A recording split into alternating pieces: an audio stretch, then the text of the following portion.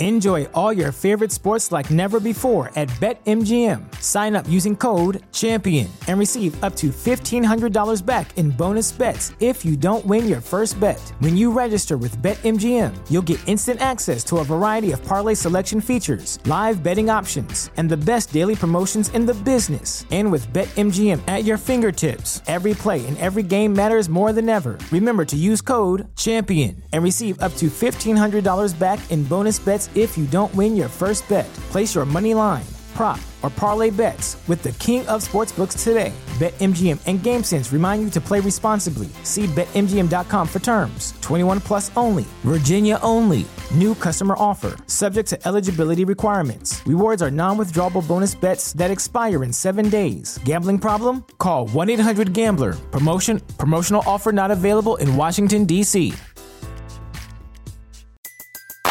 Everybody in your crew identifies as either Big Mac Burger, McNuggets, or McCrispy Sandwich. But you're the Filet-O-Fish Sandwich all day. That crispy fish, that savory tartar sauce, that melty cheese, that pillowy bun. Yeah, you get it. Every time. And if you love the Filet-O-Fish, right now you can catch two of the classics you love for just $6. Limited time only. Price and participation may vary. Cannot be combined with any other offer. Single item at regular price. Ba-da-ba-ba-ba. Hello and welcome to ACCRAC. I'm Jed Wolpaw, and this will be the final episode of 2016. I hope everyone has had a wonderful holiday season so far and is looking forward to a fun and exciting New Year's this weekend. 2016 is the year that ACCRAC started, and I want to take a moment to say to all of you who are listening, especially those who are regular listeners, a huge thank you for coming on board this year with this experiment and for your comments and support throughout the year. I hope that we'll look back years down the road and think of 2016 as the year that something pretty exciting started that we continued for many years to come. I really enjoy doing this podcast. I learn a ton from getting ready to do episodes on my own, and even more so from when I bring guests on and interview them and learn from them. I hope you all have enjoyed it as well and will continue listening in 2017 and beyond. Today's topic is an introduction to airway management. Now, airway management is a huge topic, of course, and could be broken down into many, many individual podcasts. But this is how the American Board of Anesthesiology breaks down the keywords under airway management that they think you should know, at least for your board exam.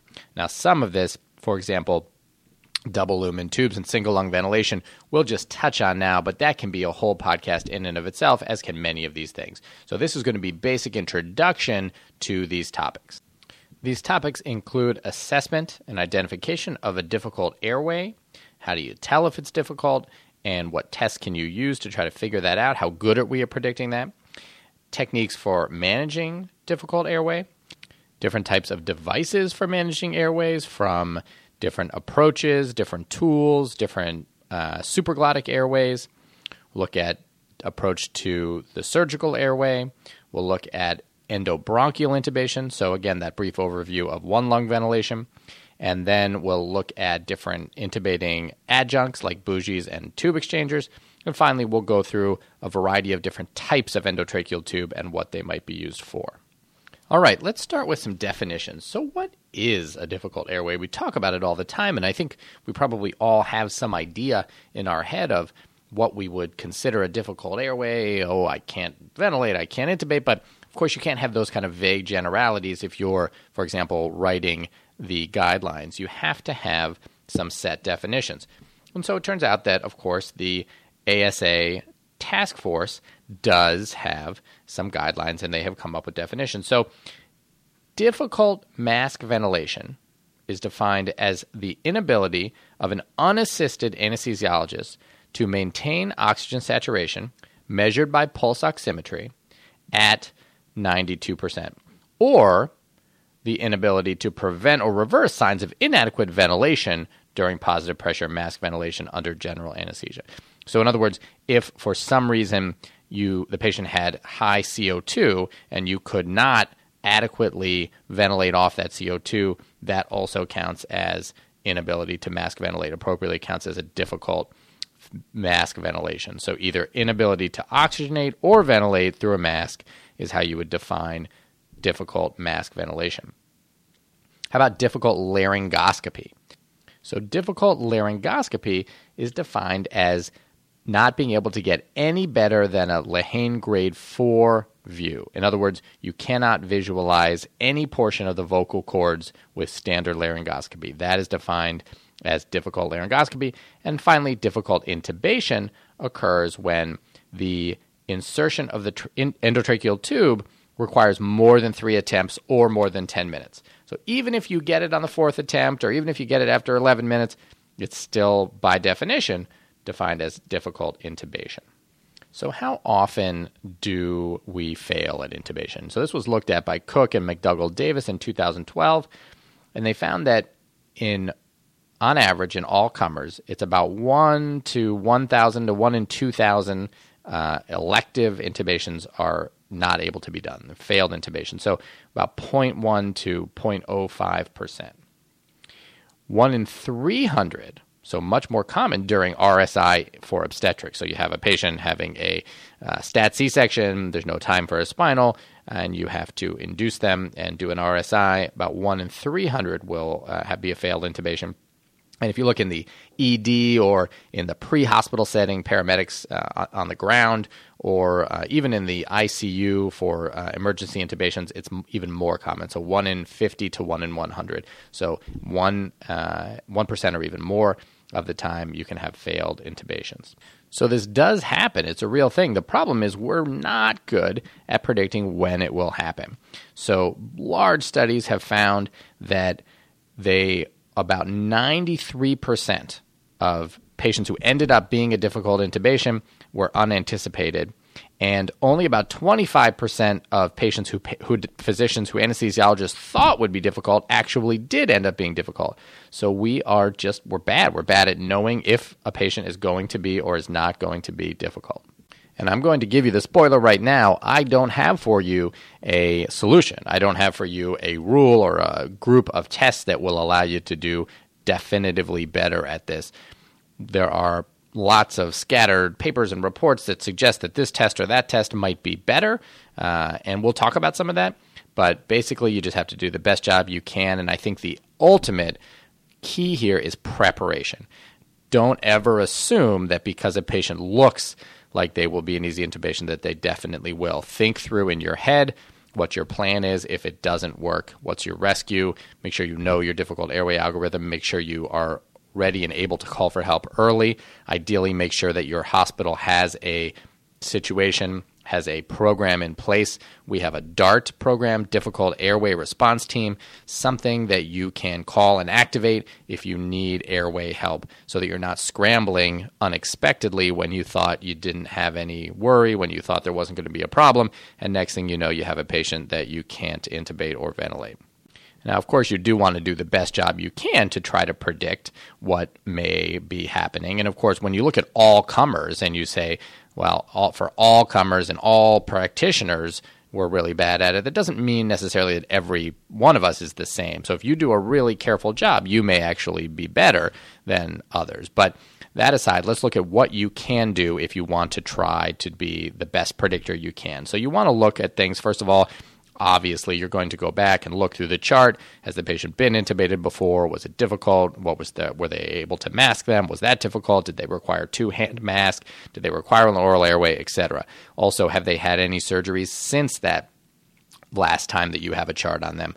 So if since they last were an easy intubation, had a major surgery on their mouth, neck, or throat, that may completely, of course, change what's going on. And you're obviously going to do a physical exam and look for things like airway obstruction, tumors, deviation of the uvula, deviation of the neck. You're going to look at any imaging and see if there's a tumor or any kind of tissue mass. And of course, listen for stridor, a hoarse voice, anything that might be affecting the airway. You will, of course, want to know what's bringing the patient in. Do they have an airway burn? Do they have trauma to the neck? Things like that are obviously going to affect the ability to manage their airway. And then you want to think of risk factors for difficult airway management. And these are things like infections of the neck or oral pharynx, previous surgeries or radiation to the neck or to the throat, problems with mouth opening, either from trauma or any kind of soft tissue disorder, arthritis, problems with neck mobility. This could be from a C-spine injury. It could be from rheumatoid arthritis. It could be from a prior spine surgery. It could be from a disease like scleroderma. Obviously, you want to look and assess your patient. Are they obese? Do they have OSA? Do they have a lot of soft tissue around the airway? Do they have neck mass? Do they have teeth that are kind of coming out in all directions or extremely loose? Do they have a small chin? Do they have micrognathia? Are they pregnant? Have they had recent intubations that may have caused some swelling or edema in the throat? Maybe they had a surgery the day before. Do they have a history of angioedema? Do they have any kind of syndrome like a craniofacial syndrome? Have they suffered any burns, as I mentioned? Have they had trauma to the airway, as I mentioned? And do they have any obvious airway obstruction? And then, of course, you're going to do your physical exam, and you're going to do, among other things, a Mallampati score. So a Mallampati score, let's first talk about what it is. The one we use today is actually the modified Mallampati score. So the original Mallampati score only had 3 classes, and they were a little bit mixed from what we have now, but essentially there was no class 4, only the hard palate being visible. What we have now is a class 1, 2, 3, and 4 system. Class 1, the soft palate, the uvula, the fauces, and the tonsillar pillars are all visible. Class 2, the soft palate, at least some of the uvula and the fauces are visible. Class 3, the soft palate and just the base of the uvula is visible. And Class 4, only the hard palate is visible. The problem is that it's really not very accurate. So yes, a Class 3 or 4 airway does predict difficult intubation, but only about 5% of people who are a Mallampati 3 or 4 are actually difficult intubations. So there's 95% of people who are a Mallampati 3 or 4 and are not difficult to intubate. And of course, the scoring itself is somewhat subjective. So for example, you are supposed to do this with the patient opening their mouth as wide as they can and sticking their tongue out. But they are not supposed to say, ah. If they do say, ah, that improves the grade. That improves their class score inappropriately. Similarly, if they cannot sit upright, so they are supposed to be sitting upright. If they're not, if they're lying supine, that worsens the grade. And so they may actually have a Class 2, but they become a Class 3. So there's some inherent subjectivity along those lines. There was a huge study in the British Journal of Anesthesia in 2011 by Lundstrom and colleagues. They looked at 177,000 patients and found that this was a meta-analysis, and they found that only 35% of patients who actually were difficult intubation had been identified as Mallampati 3 or 4. So before I said only 5% of people who are Mallampati 3 or 4 will end up being difficult, and then the corollary is that of patients who are difficult, only 35% were actually identified as a Mallampati 3 or 4. So clearly this is not, at least in and of itself, by itself, a great test to give us information. Worth doing. It's good to know if a patient's a Mallampati 3 or 4. That does tell you something compared to if they were Mallampati 1, but certainly in and of itself, not good enough. Now, there are some other tests, which we'll talk about in a minute, that maybe are a little better. Certainly, when you put it all together, you use a variety of tests may give you some reasonable information. But first, let's just review that when you actually are doing your intubation, you're now looking at a Cormack-Lehane classification, and those are the grades, grade 1, grade 2A, 2B, 3, and 4, of what you're actually seeing during the intubation. So a grade 1, you see of a full view of the glottis. Grade 2A is a partial view of the glottis. A grade 2B is just the posterior extremity of the glottis or only the arytenoids. Grade 3 is only the epiglottis, and grade 4 is nothing, just soft tissue. So if you have a grade 2B view or worse, that is somewhat predictive of a difficult intubation. There are some mnemonics out there to help you remember what are some factors in terms of difficult intubations, difficult mask ventilation. So one is LEMON, and that LEMON, that is to predict things that predict a difficult intubation. So the L for look externally. So in other words, if you're looking at the patient, is there anything obvious that looks like it might be a problem? The E for evaluate, the 3-3-2 rule. We'll talk about the 3-3-2 rule in a minute. M for the Mallampati score, O for obstruction, do they have OSA, and N for neck mobility, do they have restricted neck mobility. In terms of predicting difficult mask ventilation, there's a mnemonic out there: bones, B-O-N-E-S, so beard, obesity, no teeth, elderly, and sleep apnea or bad snoring. If they may not be diagnosed with sleep apnea, but they may be a big snorer. Interestingly, when I was looking for these, came across a couple of others. So RODS to predict a difficult LMA placement, so restricted mouth opening, obstruction, a distorted airway, or stiff lungs or C-spine. Interesting. And then to predict a difficult surgical airway, SHORT. So surgery, prior surgery to the neck, hematoma of the neck, obesity, radiation distortion or other deformity of the neck, or a tumor. And obviously, if there's a big tumor or a big hematoma overlying the anatomy of the neck, that's going to make a crike or a trach extremely difficult. So the 3-3-2 rule I mentioned is this, that in patients who have normal anatomy, what you should find is that normal mouth opening should be about 3 of the patient's finger breaths. So they should be able to hold 3 of their fingers up and fit those 3 in between their top and bottom teeth. A normal mandible dimension should allow 3 of their finger breaths between the mentum and the hyoid bone, and then from the notch of the thyroid cartilage to the hyoid bone should be 2 finger breaths, so 3-3-2. And that if they have 3-3-2 or more, then that's good. If it's less than 3-3 or 2, then that is worrisome. There are a few studies out there now looking at a couple of different things to look at, one of which is the upper lip bite test. This is something we now have incorporated into our electronic medical record system, so it's suggested that everyone do this test on patients because there is some increased positive predictive value and sensitivity and specificity compared to the Mallampati test alone. And the way you do the upper lip bite test is you tell the patient simply to try with their lower teeth to bite up as high as they can on their upper lip towards their nose. And you rank them as a class 1, class 2, or class 3. So class 1 is the best. If they can get all the way up above the vermilion border of their upper lip, then that's class 1. If they can get somewhere in between the upper lip itself, the mucosa of the lip, but they cannot get all the way up to the vermilion border, that is class 2. And if they can't even get their bottom teeth to their upper lip, they can't get above that curve of the upper lip onto the mucosa, the outer mucosa of the upper lip, then they're a class 3. The other thing that was looked at in at least one of these same studies is the ratio of height to thyromental distance as being a better predictor than just thyromental distance alone.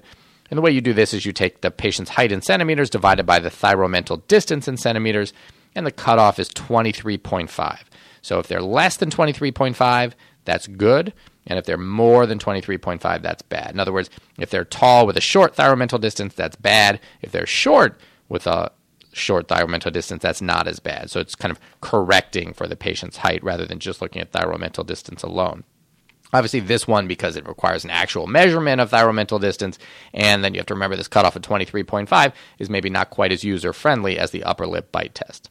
However, in at least one study, one by Shaw and colleagues, it was published in the Journal of Anesthesiology and Clinical Pharmacology in 2013, they found that both of these tests had sensitivities in the 70s and specificities in the 90s for predicting a difficult airway. So a lot better than the Mallampati score, at least when used alone.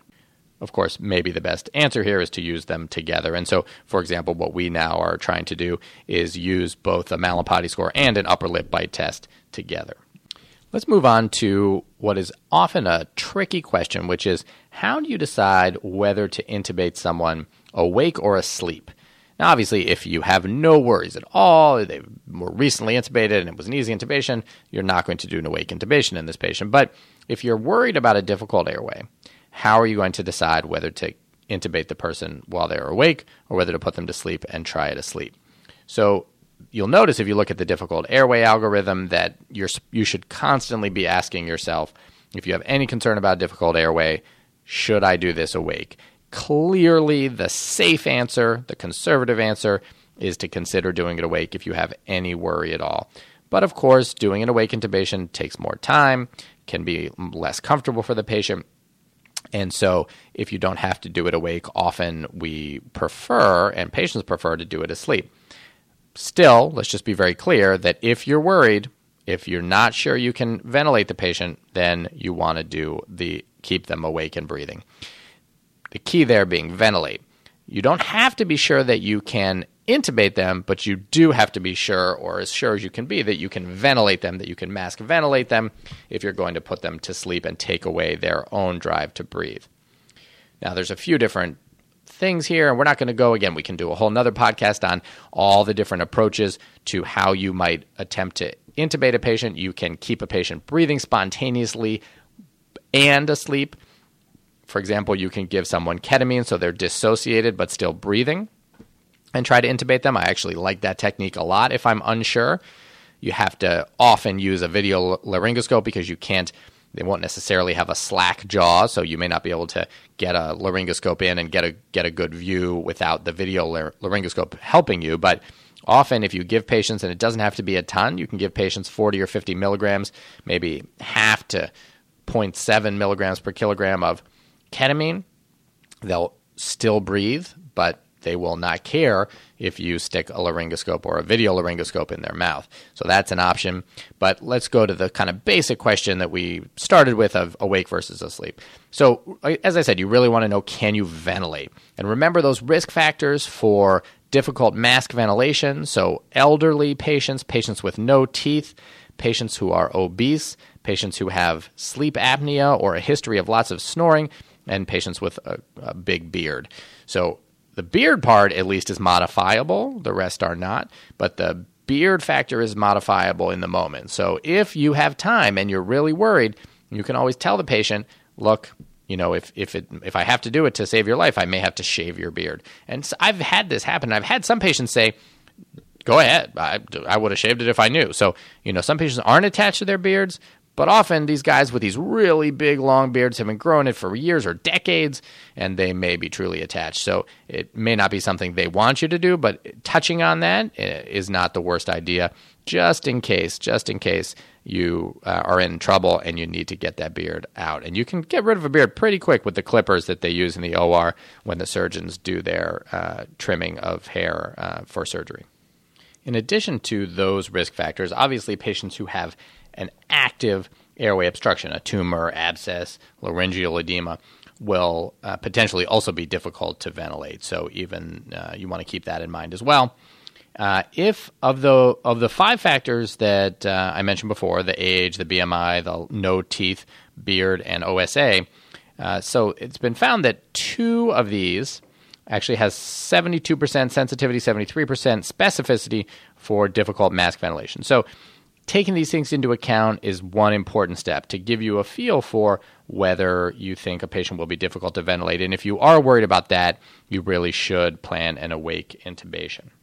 I'm not going to go into the details of how to do an awake intubation here, but that certainly may be done in another podcast. Let's say that you decide to do an asleep intubation, but for some reason you can't use muscle relaxant. Maybe you decide you don't want to because you're worried about quicker awakening, though certainly with Sugamidex, we now have the possibility of giving a large dose of rocuronium and very quickly reversing it with an emergency dose, a 16 milligram per kilogram dose of Sugamidex. So that may not be as much of an issue anymore. But it may be that you can't use neuromuscular blocker in somebody. Certainly there are a variety of contraindications to succinylcholine, such as hyperkalemia. And of course, there may be cases in which you'd rather not use any neuromuscular blocker. For example, if in a spine case, they want to do a pre-flip baseline for their neuromonitoring, or if you have someone with a neuromuscular disorder who you don't want to use neuromuscular blockade at all. And so the question then would be, well, do you need neuromuscular blocker? Why do we even use neuromuscular blocker for intubation? Well, it turns out that on average, using neuromuscular blocker, whether it's depolarizing or non-depolarizing, will improve your view by about 1 grade on average. And so that can make a huge difference in terms of your ability to intubate. But there have been some studies that have looked at using remifentanil and propofol compared to succinylcholine and propofol and have found that at least if you use a large enough dose, so for example, using remifentanil 4 mics per kilo, along with 2 milligrams per kilogram of propofol, produced similar intubating conditions to succinylcholine and propofol. So you can use that combination and get pretty similar intubating conditions. And I actually will do that quite often in cases where I'd rather not use any neuromuscular blocker. The one thing to beware of and keep in mind is that REMI, when pushed at that dose, can cause significant bradycardia, so you need to be ready to treat that if it happens, and can cause chest rigidity. And if that happens, you may have to go ahead and give your neuromuscular blocker to relieve that chest wall rigidity. Both of those things are rare, but can happen, and if you're going to do this, you need to be ready. Let's move on to talk a little about the ASA difficult airway algorithm. So this is a nice document that is available. You can look at it. There's a chart that actually lays out for you the flow chart of what to do in which situation. And this is really something you should, if you're involved in anesthesia at all, you should just know pretty much by heart. To summarize, there is the urge to always think about the possibility of whether this could be difficult, whether this patient could be difficult to mask and to intubate, and to consider your different options, and then to always think about whether it should be done awake. Once you've made a decision to not do an awake intubation, so once you're going to induce, you now have basically two pathways. Either you are able to ventilate and intubate, in which case obviously you're fine. But if you cannot, then you have two pathways. Either you are unable to intubate, but you can mask ventilate, or you cannot do either intubation or mask ventilation. So you have the non-emergency pathway, which is you can't intubate, but you can still mask ventilate. And you have your emergency pathway, which is that you cannot intubate and you cannot ventilate. Obviously, in either situation, if you cannot intubate, you should be calling for help. But as long as you can mask ventilate, you have some time. Now, you may lose the ability to mask ventilate. It's not guaranteed that that will stay forever, but you do at least have some time because you can ventilate the patient. So if you can ventilate, you're in the non-emergency pathway, and you're going to try other ways to intubate. So that might be video laryngoscopy. It might be intubating through an LMA, using a bougie, etc. If one of those is successful, great, you now have an intubated patient. If you cannot do it after you've tried, you still cannot intubate, but you still can ventilate, then you want to think about either waking the patient up, getting surgical airway access, or trying yet something else that you haven't tried. So if you tried several but not all of those alternative strategies, you may try some of those. Of course, if anywhere along the way you lose the ability to ventilate, you now go to the emergency pathway. And the emergency pathway, of course, calling for help.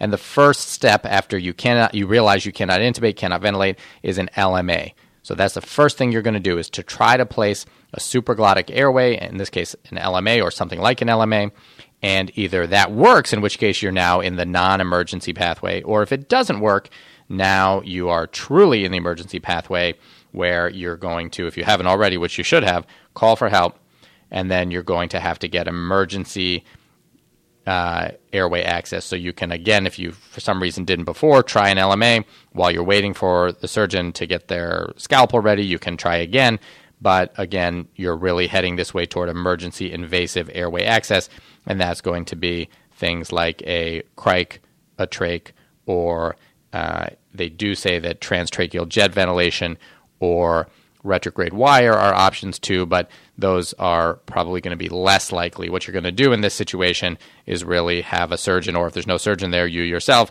are going to have to cut the neck. So now let's talk about retrograde wire. So this is something that it can be fairly time-consuming. It's, again, probably not something that you're going to do in the emergency situation where the patient's already desatting, you can't intubate, you can't ventilate.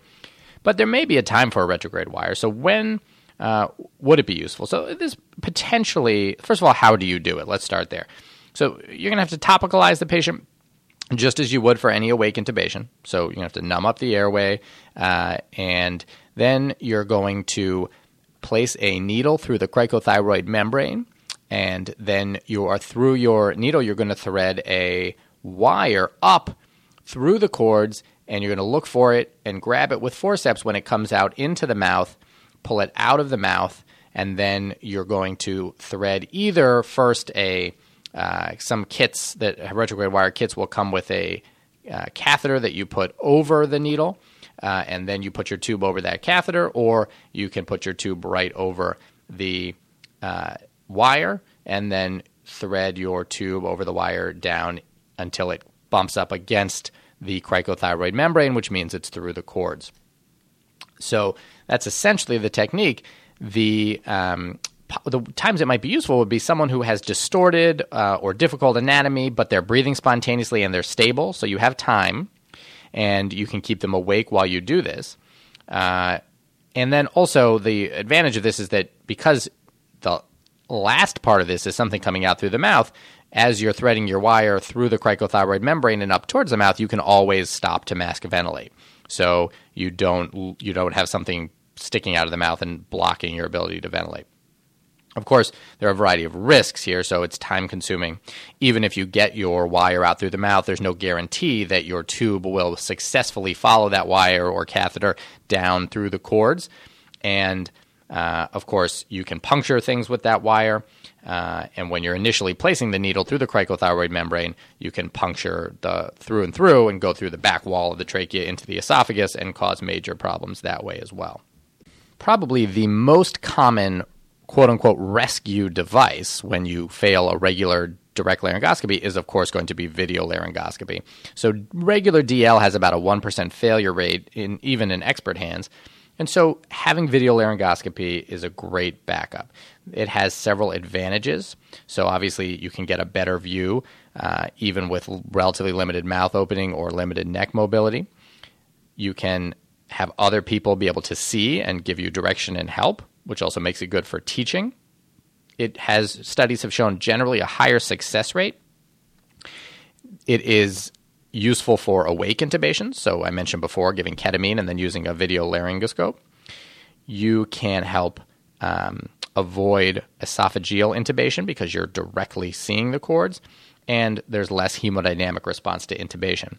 It does not reduce the strain on the C-spine. This is something that has been looked at, and there's really no difference in terms of neck movement. So it's not necessarily safer in terms of C-spine, but it does have other advantages, as I've mentioned.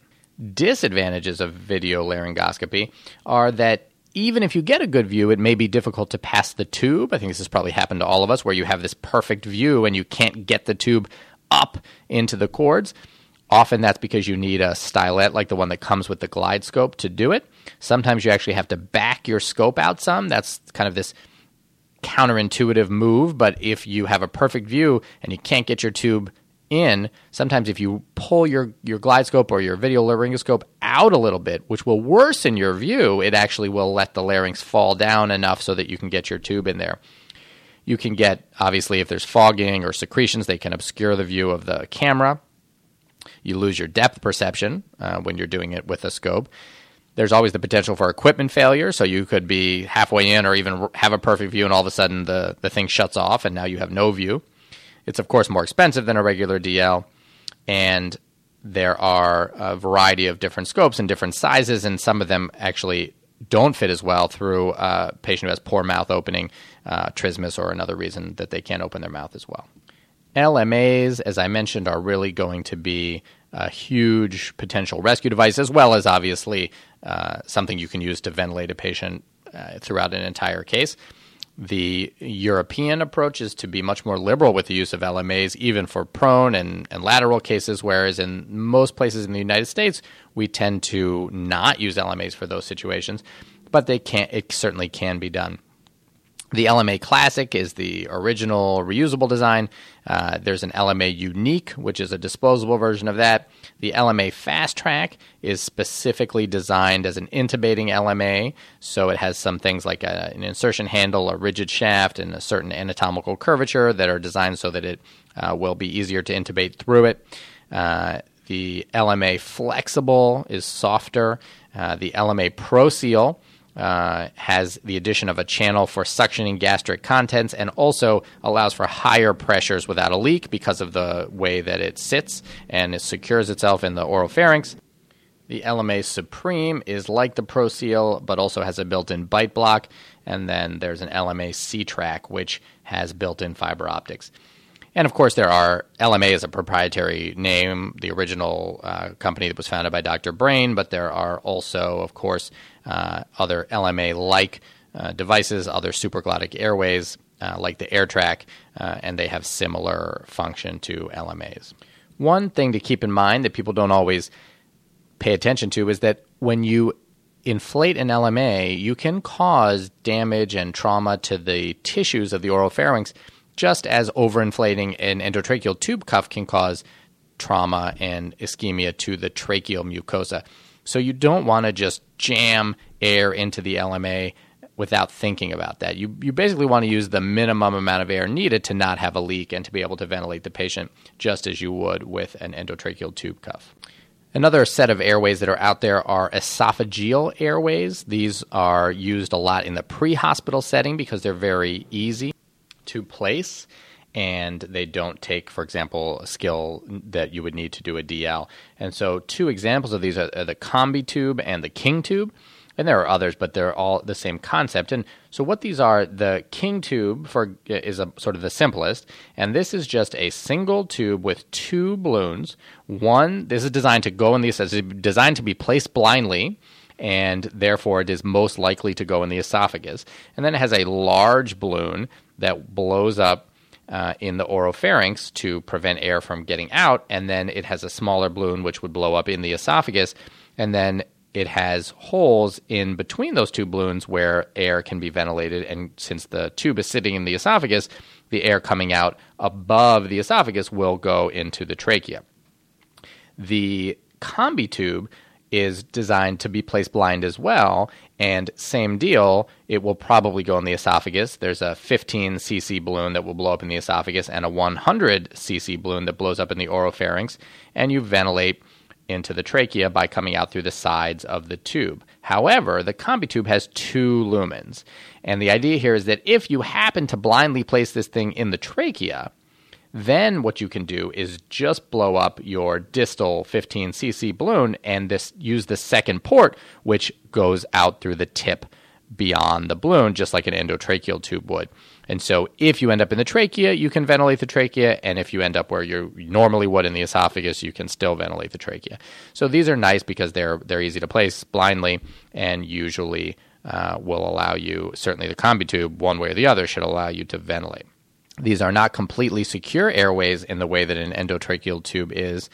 I would think of them more like an LMA, that they are good for ventilating, but they don't protect the airway in quite the same way.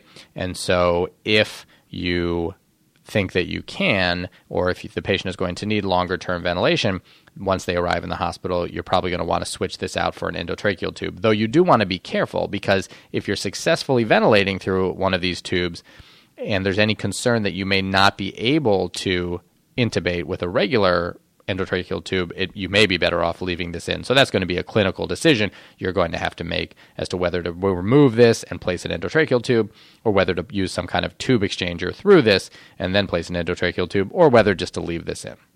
If you do come down to having to do invasive surgical airway access, so either a tracheostomy or a cricothyrotomy, the traditional teaching is that in an emergency situation you would do a cric, but that is only temporary because there's some risk of harm to the cords with it being so close, and so you would want to fairly quickly, within a few days, if the patient needs it, convert to a tracheostomy.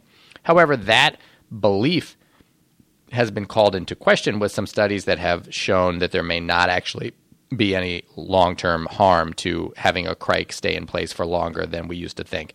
And so that's still actively being investigated. The difference, of course, between a trach and a cric is that a cric is through the cricothyroid membrane, where a trach is done halfway between the sternal notch and the thyroid cartilage, which tends to be about the second or third tracheal ring. I mentioned earlier transtracheal jet ventilation as one of the things in the ASA difficult airway algorithm listed under invasive airway access. The problem with this is that actually studies have shown fairly high failure rates in cannot intubate, cannot ventilate situations, as well as a high risk of barotrauma when this is used to ventilate, especially in smaller people or pediatric patients. And so if you're going to do this, you really want to be expert at knowing what you're doing and be really careful, but probably we should be moving away from this and going straight to a cric or an emergency trach if we need invasive surgical airway access. So let's talk very briefly, just a quick overview of some points about single lung ventilation. There are two ways to do this, double lumen tube versus bronchial blocker. Again, lots of the details of this would need to be covered in their own podcast, but let's just talk briefly the indications for one lung ventilation. So there are some absolute indications.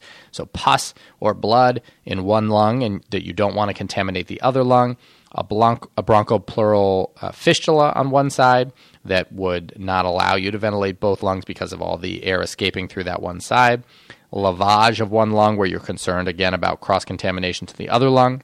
A large bullae or cyst on one lung that you are worried about rupturing if you apply too much pressure to it.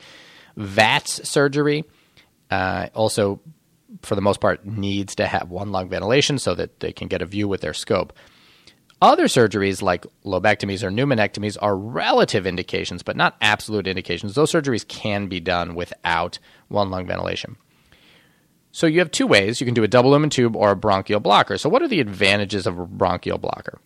Well, you can isolate a specific segment of the lung, which you cannot do with a double lumen tube. You just isolate one lung, but not a specific segment. A bronchial blocker can be placed beyond the right or left mainstem bronchus to isolate just one segment that you don't want to ventilate. With a bronchial blocker, the size of the patient doesn't matter. So you place it where you place it, whereas you have to be thinking about with a double lumen tube, what is the correct size tube for my patient, and you can't, either it fits or it doesn't, you can't, other than choosing a new tube, you can't adjust where the cuffs on that tube are. And so for certain small patients in pediatrics and small adults, you may not have a tube that will fit them for a double lumen tube. When you're placing a bronchial blocker, it's very easy to ventilate while you're placing it because you already have an endotracheal tube in place. You're placing the bronchial blocker through it. You can ventilate. That's an advantage. And of course, one very big advantage is that if the patient needs to remain intubated at the end of the case, you can take out the bronchial blocker. You don't have to remove your endotracheal tube. With a double lumen tube, we do tend to take that out at the end of the case and replace it with a single lumen tube if the patient needs to continue to be ventilated. Disadvantages of a bronchial blocker are that they tend to cost more and that they tend not to be as steady in their placement, so they can move around more easily than a double lumen tube can and may become dislodged. Let's now touch on bougies and tube exchangers. A bougie is a long, flexible plastic catheter, usually blue in color, with a tip that angles upwards at about a 30 or 45 degree angle so that you can feel the tracheal rings as it bumps against them. This is most commonly used as a rescue device. If you get in there with your DL and you have a grade 3 view, you see the epiglottis, but you don't see cords, you can take a bougie, snake it under the epiglottis, and if you get into the cords, if you get into the trachea, get through the cords into the trachea, you should feel the bump, bump, bump of that angled upward piece at the end bumping against the tracheal rings. Now, one key thing that people don't think about here is that if you aren't oriented with that angled piece up anterior, you may not feel the rings. And I've had this happen to me, and I've had it happen to residents where as they're going in with it, they'll turn their wrist a little and the bougie will be facing the side or even upside down. You can be in the trachea and not feel the bump, bump, bump because that angled portion at the end is not up against the tracheal rings. So you want to really make sure, if you think you're in, but you don't feel it, twist back and forth a little and see if you do feel those tracheal rings. Tube exchangers, there are two main ones. There's an Aintree intubation catheter and a Cook exchange catheter. The Aintree catheter is larger with a larger internal diameter that can go over a fiber optic scope. So if you've ever done, for example, an intubation where you intubate through an LMA, this is traditionally what you do. You take an Aintree over a fiber, put that through the LMA, feed the Aintree, once you get into the cords, feed the Aintree over the fiber optic scope down into the cords, down into the trachea, and then put a tube over that into the trachea. The Cook exchange catheter is thinner, and this is usually used to place through an existing endotracheal tube if you have to switch it out for another one, whether you're switching a double lumen tube out for a single lumen tube or whether you're switching a single lumen tube out for a new one because, for example, you may have a ruptured cuff. This, in my experience, you have to be really careful. Because it's thin and somewhat flexible, you can definitely be in the trachea with your exchange catheter and unable to pass your tube over it into the cords. It can happen with the Aintree too, but because the Cook tends to be thinner, it's more of a risk. And you should be able, these both come with connectors that you can put on the end that should allow you at least to oxygenate through them, though you may not be able to ventilate because of the long, thin nature of these catheters. But in an emergency, if you cannot get your endotracheal tube over it and back into the trachea, you should be able to put on the connector and at least insufflate some oxygen to buy some time. All right, the final piece here, let's talk about some different endotracheal tube types. First, let's look at the cuff. So there are essentially two ways to make a cuff: high pressure, low volume, or low pressure, high volume. The standard endotracheal tube that we use is high volume, low pressure, high volume. The advantage to this is that you don't provide a lot of pressure against any one point on the trachea, and so the thought is that it reduces the risk of damage or ischemia to the tracheal mucosa.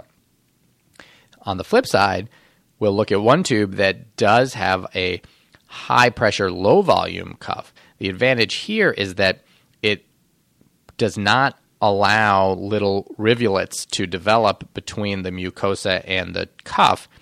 Those rivulets, because of the low pressure nature of the standard cuff, can allow secretions to track their way down and is thought to increase the risk of aspiration, whereas a high pressure, low volume cuff makes contact that very rigidly with the mucosa and does not allow secretions to get down as much. Of course, the big disadvantage is it's applying a lot of pressure to a small area of tracheal mucosa, and those are rarely used anymore. The default, as I said, the common tube is done with a high volume, low pressure because of this risk. All right, ray tubes. So there's an oral and a nasal ray. These actually were named after their inventor. If you ever wondered why is it called a ray tube, it's RAE. It stands for Ring, Adair, and Elwin, the three gentlemen who invented it. And that was in 1975. The oral ray comes out of the mouth and makes an acute bend so that it goes down over the chin. The nasal ray comes out of the nose, makes an acute bend so it goes up over the forehead. And the idea here is simply that you get them out of the way of the surgical field. There's a great website that will show you pictures of all of these tubes that's done by UCSF in San Francisco. It's their airway management website, and it's available at aam.ucsf.edu. I highly recommend going there and taking a look at all these tubes. I will, of course, do my best to explain and describe them, but if you want to see them, that's a great website to go check them out, and has all of this information that I'm discussing. So, again, advantages here is that the ray tubes open up the surgical field. The disadvantage is that you can't control the depth because that bend is built into the tube. The only way to get a longer tube is to have a larger tube. And so that's how you control it. But you can't, with a regular tube, you can advance in or pull out. You can't do that. At least you can't advance in any further with a ray tube.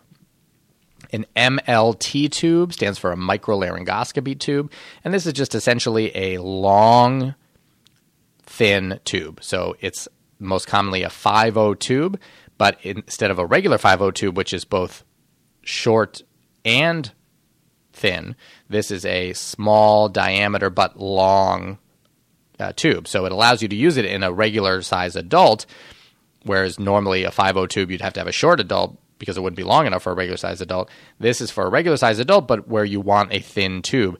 So for, of course, like vocal cord surgery, where you want the surgeon to have more room to operate, the advantage is that there's more room. The disadvantage, of course, is that because it's a long, thin tube, you will have higher peak pressures and need a longer expiration time for the patient to be able to exhale completely.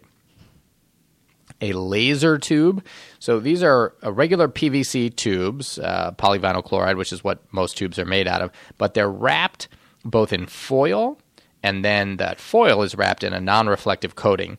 And this is obviously used for laser surgery to protect the polyvinyl chloride, which is flammable, from the laser.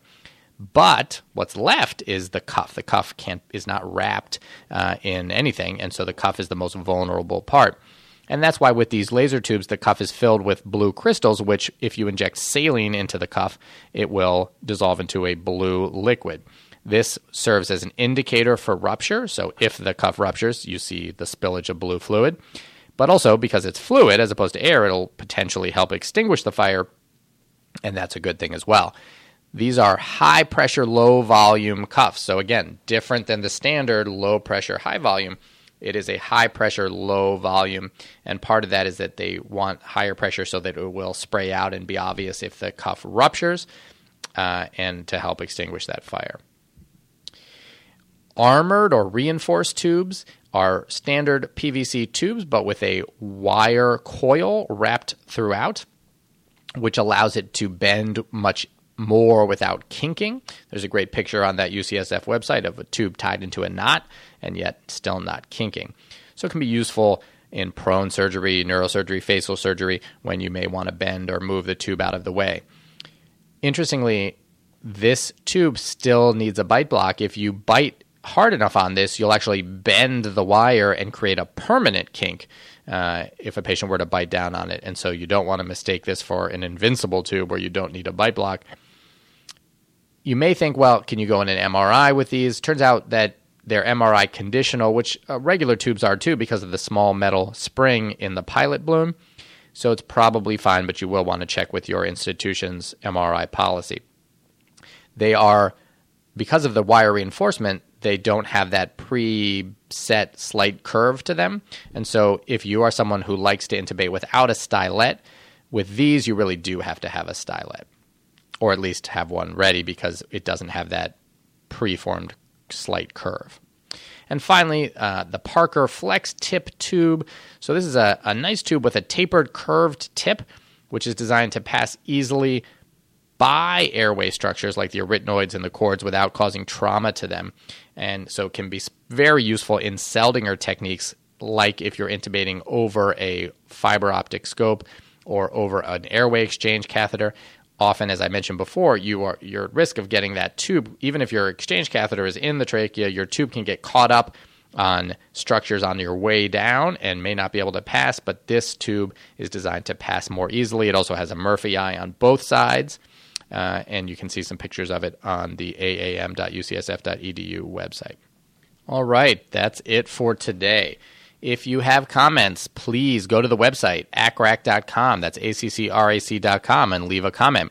Do you have any thoughts on any of this airway approach? Is this how you do it? Do you have other techniques? Are there tests like the upper lip bite test or others that you use, that you like, that you think are well supported by the evidence? We'd love to hear it. It would be good learning for me and for anyone else who will be able to see your comment on the website. You can also, on the website, join our mailing list, ACRAC's mailing list at the upper right-hand corner. Just click and enter your email to get updates on the show. If you have any comments at all, leave them there. Of course, you can always email me, accrac@accrac.com. Thank you so much for listening. Thanks for all your support in 2016, the inaugural year of ACRAC. I hope you had a wonderful year and wish you the best possible New Year's celebration and the best start you can possibly have to your 2017. For the ACRAC podcast, I'm Jed Wolpaw. Thanks for everything you did this past year, and remember, every day, no matter how you're feeling, no matter how tough it's been, whether you haven't received any recognition, whether you feel like you're not appreciated, you are. What you're doing out there every day is truly valued, is truly appreciated, and is really important. Happy New Year. See you next year.